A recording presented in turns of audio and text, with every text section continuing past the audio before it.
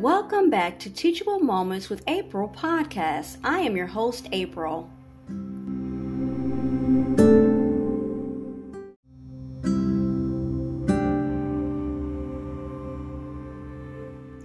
Dear Lord, may nothing separate me from you today. Teach me how to choose only your way today so each step would lead me closer to you. Help me walk by the word and not my feelings. Help me to keep my heart pure and undivided. Protect me from my own careless thoughts, words, and actions. Keep me from being distracted by my wants, my desires, my thoughts on how things should be.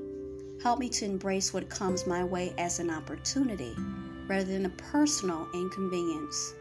And finally, help me to rest in the truth of Psalms 86:13. Great is your love toward me. You already see the ways I will fall short and mess up, but right now I consciously tuck your whisper of absolute love for me into the deepest part of my heart. I recognize your love for me is not based on my performance. You love me warts and all, and that's amazing.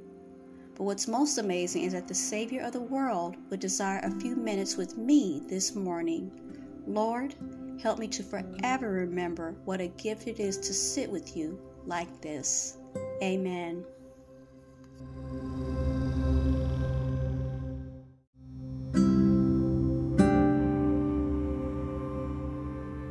Today's devotional is from Our Daily Word, Bite-Sized Requests. We're going to be looking at the book of Mark 11:24. Whatever things you ask when you pray, believe that you receive them, and you will have them. Lots of things are easier to do when they're bite-sized.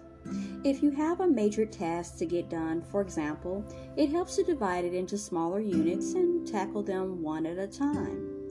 This is true whether you are redecorating the house, packing for a vacation, or directing a church project. Rosalind Rinker suggests that the same is true of prayer. She found that when she made very general, all-inclusive requests of God, it seemed that nothing happened. But when she began making specific, bite-sized requests, she saw results. She recommends that we make our requests very specific and ask for what we really believe is according to God's will.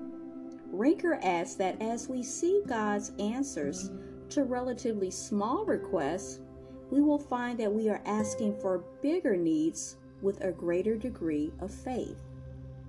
Have you been praying general, world-encompassing prayers without seeing results? It's wiser to ask for something smaller and more specific and really believe that it will be answered. For example, if you've been asking God to destroy all the pornography in the world, it would be better to pray that the convenience store on the corner would stop selling it. Then, only then, ask God what you can do to help bring that about. Let's begin making bite-sized requests. Today's affirmation is, be specific in your prayers if you want specific answers.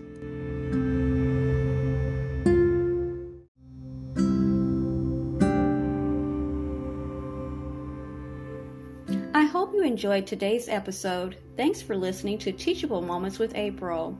If you did enjoy this episode, I invite you to come right back to check out my podcast and my other episodes. Don't forget to listen, add us to your favorites, and support by clicking on the link in the description. As always, be blessed and be well. Until next time.